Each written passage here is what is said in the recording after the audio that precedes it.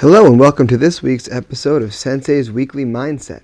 I'm Sensei James Leonelli, owner and head instructor of Tiger Schulman's here in Smithtown. Once again, I am back in my home recording space. I am joined by my furry co-host Slade. Slade has decided this week he's going to take a much more up-close and personal stance in his co-hosting this week. So he is currently laying across my lap and doesn't seem to want to go lay down anywhere else. So I wasn't going to move him over. So if my voice sounds at all different, it's because I have 110 pounds, really like 120 pounds of German Shepherd laying across me. In addition, if you hear any additional huffing, that's him breathing, or him suddenly jumping off, you'll know exactly what that sound is. But nonetheless, he wanted to join me a little more up close and personal this week to help us talk about this week's mindset. And in this week's episode, I wanted to talk about an important thing, something that is near and dear to my heart, and that is how self-defense changes someone's life. So I was already talking to my class about this week, just inherently it's what I was doing. Often when I talk to you guys about a mindset thing, I'll talk to my class about it as well. But last night I had a wonderful conversation with a student of mine, Paul, and Paul is a retired New York City police lieutenant, and was on the job for 23 years, I believe. Now he's working as a private investigator, and he's doing an absolute wonderful job. But he is very passionate about self-defense because he has seen it very up close and personal. He's seen the value in self-defense. I mean, some of his clients, in terms of his private investigator work, have been people from that were on the news for being assaulted or something like that. Like about a year ago, there was a gentleman, he got into a dispute with somebody. Somebody's car got bumped parking, and there was a father who was on the elderly side. When I say elderly, I don't mean like ancient. I mean like, late 50s, early 60s, and a young son who was less than 20. And they clipped somebody's car when parking, but like barely. Like, we're not talking about they were going 30 miles an hour. I'm talking about like a little tiny maybe ding in their bumper. And the person gets out of the car, very, very aggressive, and immediately notices passive behavior out of the father and son. And the son is kind of hiding behind the father, and the father's doing the fatherly noble thing, and he's standing between his son and the aggressor. And the guy does what a lot of aggressive people do. He directs the attention of the father in a different direction. And while that father's attention is looking away, the aggressor punches him in his face and knocks him unconscious. So he winds up laying face down in the street right in front of his son. Horrible, obviously. So Paul took that case on and was very passionate about it. But additionally, he immediately preached to the father how important it was, and said, how important it was for him to get both himself and his son involved in learning how to defend themselves. And ironically, I believe he sent them to a Tiger Schulman school in Queens that was like right by where the attack happened. But he's very passionate about self-defense, like I said, and obviously I am as well because it's what I do. But with that in mind, I want to talk about why I think self-defense is such an important thing. Now, I think when a person knows how to defend himself, in fact, I know this for sure, when a person knows how to defend himself, it's reflected in their thought process. How so? Well, simple. It's reflected in the fact that they don't think about self-defense. Self-defense is not a concern of theirs. And that is a big deal. That's a really big deal. Like, I'm sure you, like me, notice when people, or know people, I should say, who won't go certain places, or won't park in certain parking lots, or won't go to certain friends' houses because of the neighborhood, or the parking situation, or the streetlight situation. To me, that's like terrible. Like, why would you not want to walk your dog in a specific spot in your neighborhood just because a certain house or a certain building sketches you out a little bit? I think not that I think people live in fear and like in perpetual constant fear of, being attacked, but I think there's a heightened awareness. There's a heightened worry, let's put it that way, from people who don't know how to defend themselves. They play the what if scenario a lot more in their head. The thing is, when you're playing that what if scenario, there is of course a possibility that you'll be right, but you're asking yourself what if because you don't feel prepared. And when you don't feel prepared, and when you don't know what to do, of course, you're going to be nervous. To me, that's no different than someone who goes on a boat and doesn't know how to swim. If you go on a boat and you don't know how to swim, of course you're going to be terrified. Of course. I remember not long ago, a couple of years ago, on Long Island, on the South Shore, we have a barrier island called Fire Island. It's very skinny, like literally when you stand on it, you can look across and see the other side. Very, very skinny little barrier island that is right up against our South Shore. But nonetheless, taking a friend's little dinghy boat over there one time. And when we do, happen to be on the boat with somebody else who doesn't know how to swim. And I can see they're all the person's all uneasy. And, the boat we're on is not like a big boat. It's not like a fast boat. It's just this little, basically like fishing boat. Like the kind of thing where it doesn't have a steering wheel. It has a handle that you hold on to on the engine and use that handle, I should say, to point the engine in a slightly different direction and change your course. That's how small the boat is. And I can see this one person is all sorts of uneasy. And I ask him why. Well, I don't know how to swim. Well, I'm like, well, you don't really have to be able to swim well because the barrier island is not very far from the shore. So basically, the furthest you're ever going to be is like a mile from the shore, and that's not that far in terms of swimming. But nonetheless, going back to my original thought here about self-defense and how important it is, I think when you know how to defend yourself, when you're confident in your ability to protect yourself, I think it takes that worry away. It takes that thought away from you. And that's huge. That's really, really important.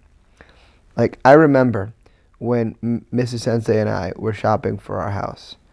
And one of the things that she insisted to me was I absolutely positively will not buy a house that has bedrooms on the first floor. And I said, sure, no problem, whatever you want, not a big deal. But she made that point a couple of times. It was one of those things where it warranted me asking the question as to why. So eventually I asked the question, why? Why don't we want bedrooms on the first floor? And she goes, well, because then someone could break right into our bedroom. To which I laughed. She goes, why are you laughing? I'm like, if someone breaks into our bedroom, they're going to try to break back out real quick. They're going to be the ones trying to get out, not us. Someone breaks into my bedroom, they're getting their butt kicked. And she laughed. She's like, oh, I guess you're right. And we still wound up with bedrooms on the second floor, but nonetheless, there was a difference there in thought process. The difference there in thought process simply comes from a lifetime of knowing how to defend yourself versus coming to it later in life.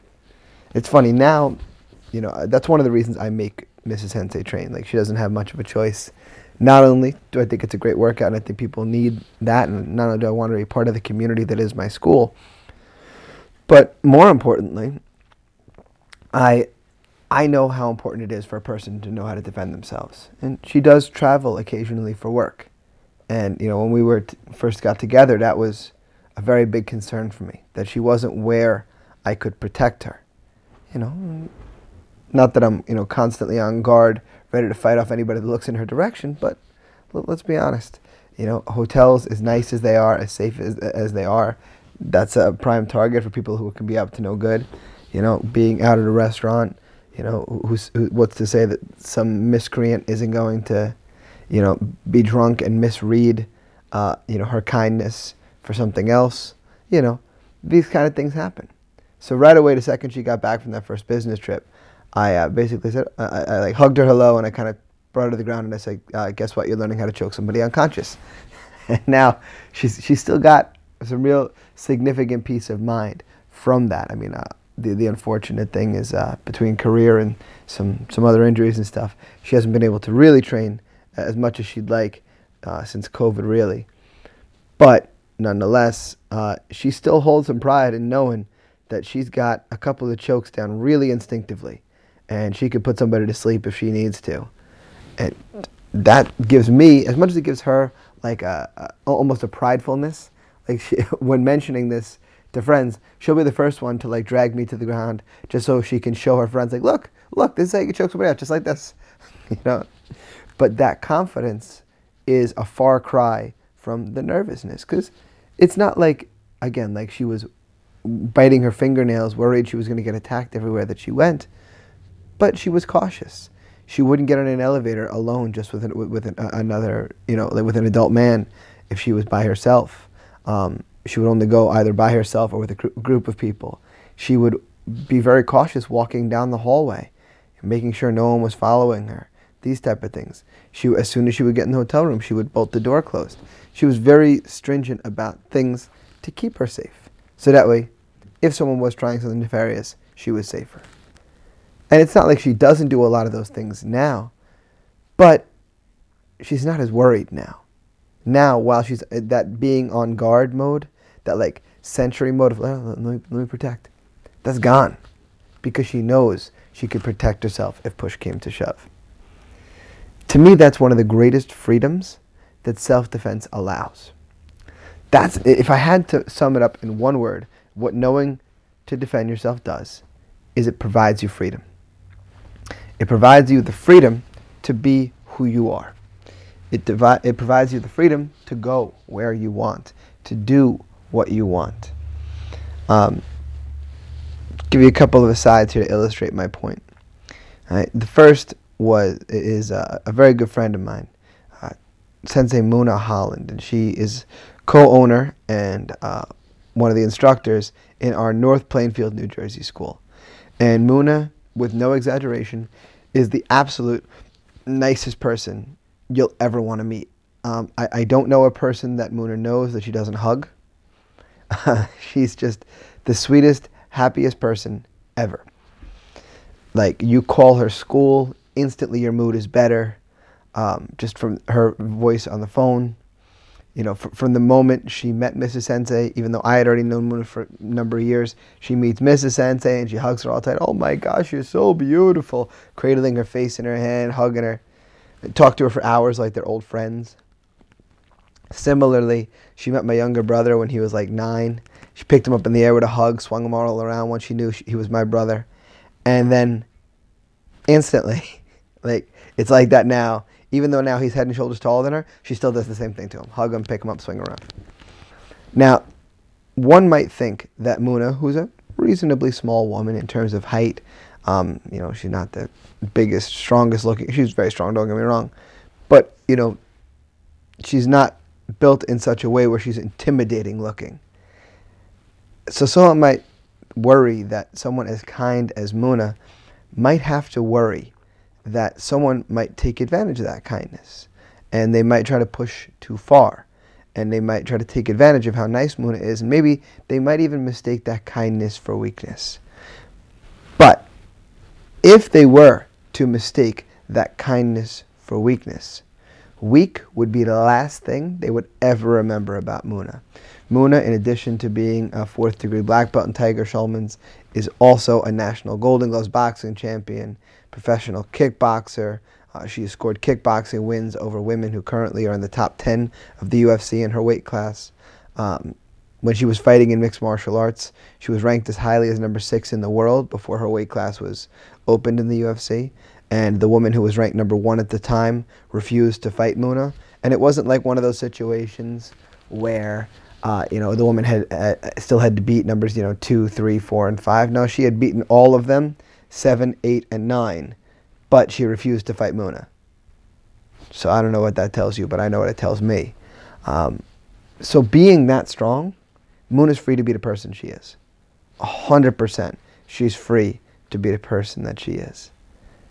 And that's huge. That freedom is unbelievable.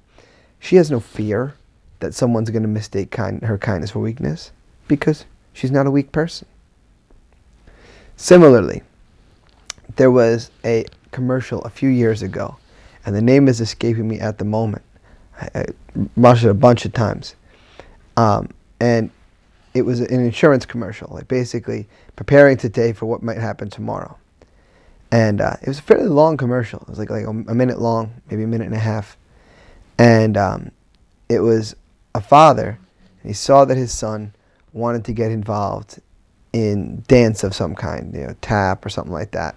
So he sees his son wants to get involved in tap dancing. Sees it from his internet search history and whatnot. Watches him watching videos on his laptop and tablet or whatever. And knows that his son is also on the shyer side and getting bothered by bullies. So, like walking to school in the video, the bullies are like shouting at the kid, calling him some names and stuff like that.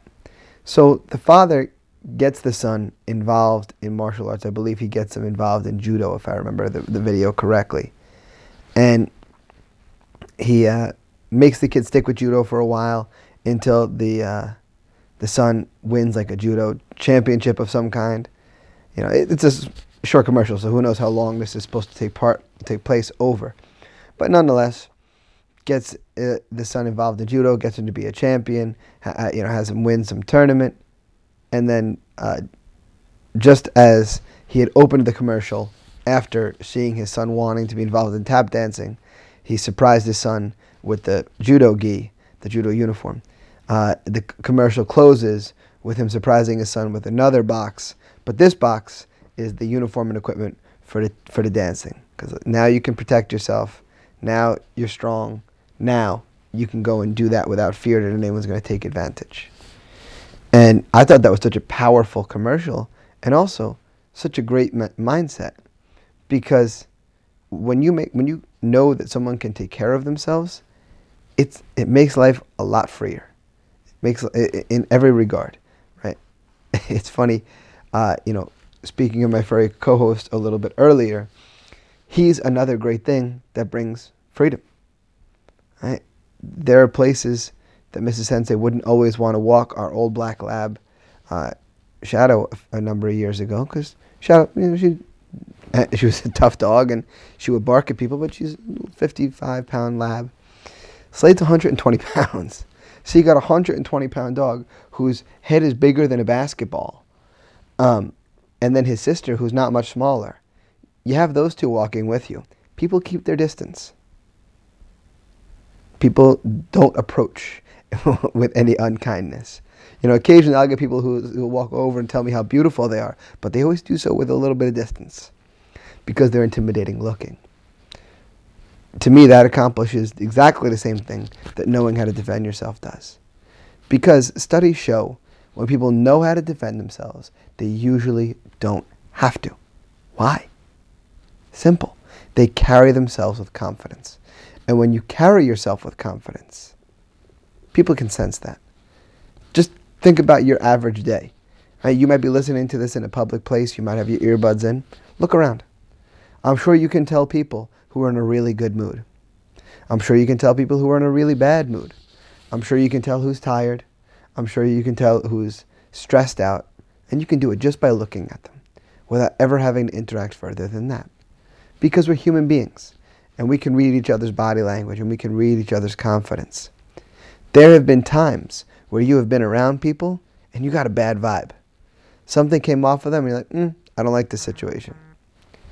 Conversely, right, you reacted in that situation. You either immediately said to yourself, okay, I got to be able to, I have to, get some distance from this situation so that I'm safe. Or you asserted some confidence back and that person backed off. But either way, you were able to read the situation and give up just based on the vibe that you felt. See, that's everything.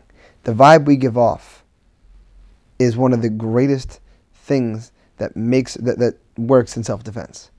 When a person carries themselves with confidence, it's like a deterrent. Right? That's like when people put the sign in their front yard that says, this house protected by alarm company. Why? They want that deterrent there to let people know that this house is protected. I'm not a target. Similarly, the ability to defend yourself gives you a confidence that lets you give off that vibe that I'm protected by knowing how to defend myself. If push came to shove, I know I can defend myself. What this isn't the same as is insecurity, because sometimes, the thing is, confidence is quiet and insecurity is loud, right? My experience is anybody who has to talk about how tough they are, who has to talk about how they beat everybody up and this and that and the other, they're not tough at all, right? Not even a little bit. That's why those loudmouth bully kids in school who always talked about how tough they are and then picked on people, they didn't go and pick on the toughest, strongest people. They picked on the people they thought they could get away with it. Right?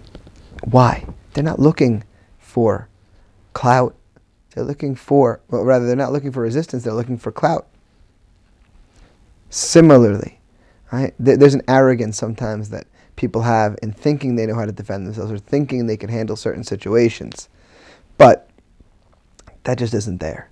It's not there until they make it there, until there's real skills behind it. You ever talk to somebody who's an expert in something? And it could be anything. Like hearing my cousin who's a plumber talk about plumbing, hearing Mrs. Sensei talk about engineering, hearing anybody who really knows about stuff, my good friend who's an electrician. You hear those people talk about their subject matter, there is an expertise that comes through in their words, not in the words they're saying, but in how they're saying them. By the same token, knowing how to defend yourself is the same. That vibe comes off just because of the way the words you're saying come out. That's why I think it's so important that everybody learns how to defend themselves. If you live by a Tiger Schulman school, obviously I think that's the best way. If you don't, then by all means, find a place local to you that might work. Obviously I don't know those schools as well as I know Tiger Schulman schools, but trust me, find a school, learn how to defend yourself. It's worth the time, it's worth the money, it's worth the effort, because the peace of mind, you can't put a price tag on it. So that's all I have for you guys this week. As always, you can reach me via email, senseileonelli@gmail.com. Find me on Facebook, I'm Sensei James Leonelli. You can find me on Twitter and Instagram at Sensei_Leonelli. You can find my school online at tsksmithtown.com. On Facebook, we are facebook.com/Tiger Schulman Smithtown. On Twitter and Instagram, we are at TSMMA Smithtown. You can find the podcast online at Sensei's Weekly Mindset on Instagram. Find out more about the Tiger Schulman's organization as a whole on tsk.com. As always, please make sure that you guys leave a rate and a review. Just helps. Make sure you subscribe so you get your new episodes every Wednesday. Also, please make sure you share the podcast. The more the audience grows, just the easier it becomes for everybody to hear this message and be able to grow from it. To that end, my friends, until next time, invest in yourself. I'll see you guys on the mat.